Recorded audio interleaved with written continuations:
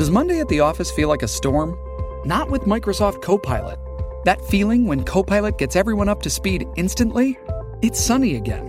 When Copilot simplifies complex data so your teams can act, that sun's shining on a beach. And when Copilot uncovers hidden insights, you're on that beach with your people, and you find buried treasure. That's Microsoft Copilot.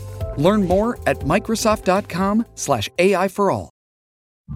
This is the John Oakley Show podcast. Conrad Black is with us, author, commentator, and historian. Can hardly wait to find out how he feels about this scintillating election campaign. Conrad, how are you this afternoon? I'm fine, thanks, John. How are you? All right. I just stepped in for my terrace. It's like an August day here. It is, isn't it? Much to be thankful for, and maybe even the election campaign winding down after next week.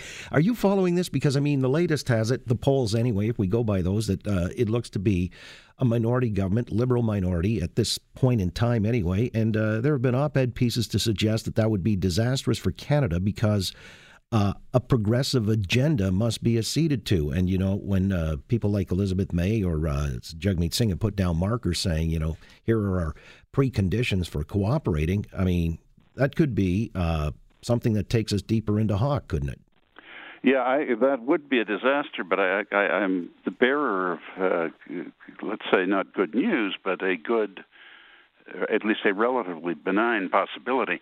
And this is a really unlikely one. But we've talked about this a few times before. And when Quebec has a French Quebec liberal federal leader, if it's a person that they really trust and respect as a leader, they will give practically everything in Quebec to him, as they did with Sir Wilfrid Laurier, Louis Saint-Laurent, and Ernest Lapointe on behalf of Mr. King, and Pierre Trudeau. Those people took virtually everything in Quebec, but not Jean Chrétien and not Justin Trudeau, because Quebec rightly saw that they were not men. I mean, whatever their virtues, they're not men of the stature of the prime ministers or Quebec leaders I just mentioned.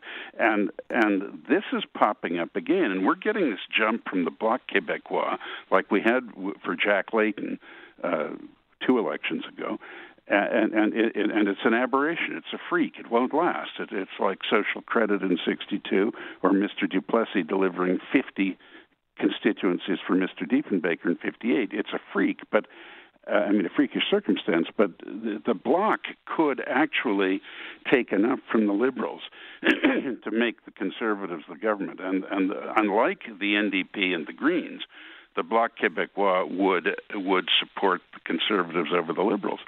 So I think it's a minority government. I just wouldn't be so sure. One, I wouldn't be so sure it'll be a Liberal minority. I think it may be a Conservative one. And two, well, I absolutely abhor the Quebec separatists, and that's basically what the Bloc is. I would rather pay some Danegeld to Quebec in infrastructure and things like that than have another lurch to the left in public policy generally dictated by the NDP. And my dear friend, as I've said a number of times in your program that she is, but is absolutely bats politically, Elizabeth May. With Conrad Black. All right, so if this does come to pass, this scenario, it plays out, the Bloc Québécois could be the proverbial tail wagging the federal dog. Well, not altogether. I remember, I'm sorry to mire you and your listeners in so much history, but I remember when I was a sophomore undergraduate at Carleton University in Ottawa in the early 60s, my parents knew Jack Pickersgill, a very prominent Liberal for many years, and I encountered him one day and said, how are you going to govern in this minority? And at that time, the balance was held by the social credit in Quebec, Créditistes, Royal Coët. And he said, by building the largest post offices in the history of the world in Rouen, Noranda, and Chicoutimi. Well, I don't mind that kind of stuff. I mean, help pay for infrastructure in Quebec. At least it's, a positive, constructive thing. We can take that, but what we can't take is another mighty lurch upwards in income taxes and regulation and just the policies that the left in this country has to strangle us economically at the very moment that the American economy is just blowing the the doors off the barn. I mean, they're attracting capital from all over the world, and nowhere more easily than from Canada. Right, but if the Bloc then gets their say, there's not going to be any Andrew Scheer's dream of an energy corridor coast to coast. That's done. Climate. No. Well, I'll tell you what's done. The 4-year semi-fixed Parliament is done. Andrew Scheer gets a few things done that don't stick in the neck of the Bloc, and then he dissolves Parliament and gets a majority, like Mr. Diefenbaker did in '58 or Pierre Trudeau did in '74. I mean, you have to indulge the minority party supporting a government that doesn't have a majority itself for a little bit, but you only have to do it for long enough to convince the voters that you're worth a bet for a full term, and then you take the full term. All right. And then you get a full switcheroo on the energy thing. I see. So best case scenario would be sequencing. I mean, look, I don't want to sound cynical. Everyone who studies politics, including you, knows that. All right. Again, I guess it's a minority government that seemingly is going to come to pass, but it'd be preferable to be a conservative one, so it would be, I guess, less deleterious to the country. Yeah, as I've said often, I like Justin Trudeau as a person. I think he's a good person, but it's been a terrible government. Now, I'm putting out a piece you see in the National Post in the print edition tomorrow. It should be up now. But this government, in the last 4 years, they had a majority, they had a mandate, they could have done all kinds of things. They wasted our time with nonsense about gender politics. I mean, we all respect the rights of people to their sexuality, and their two sexes, and people should sort out their sexuality for themselves. I mean, you don't have to make such a massive issue about it. Secondly, they've gone completely over the top on climate change, which may be happening, but we don't know how or why or to what extent. And the rest of it is native issues that they've made even worse than they were before. I mean, how can we spend these billions of dollars without raising the standard of living of the natives? That's what everyone wants to know, including the natives. Again, with Conrad Black, author, commentator, and historian. Speaking of climate change, and I know this one always gets you going, so I wanted to get your opinion on this. Well, there was an op-ed piece in the Post today. I guess it was co-opted from the Washington Post that Greta Thunberg was overlooked. This is a 16-year-old Swedish girl who's been a rallying post for climate activism.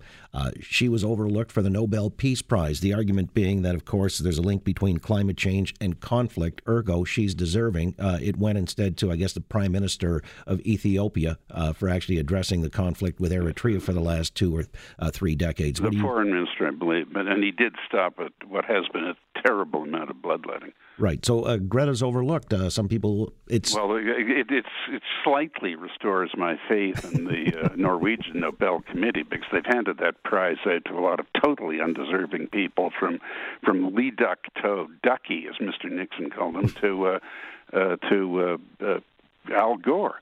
I mean, one, climate change we really don't know about. 2, global warming is not happening, which is the factor that has got the climate change movement so worked up. They're pushing the children of the world out like robots to shame and terrorize and inconvenience us. And 3, whatever is happening with the climate doesn't have a damn thing to do with the Nobel Peace Prize or what they're supposedly espousing. All right. Well, you're emphatic about that.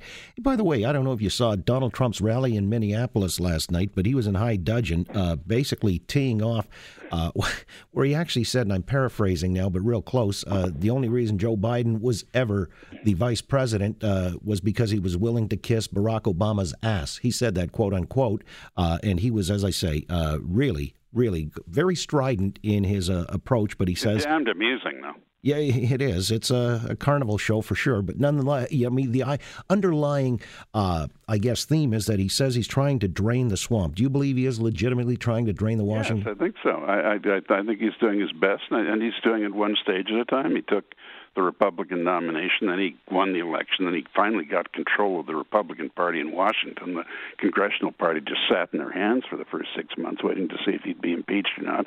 He got his tax cuts through. He's done what he can do on the executive side by deregulating.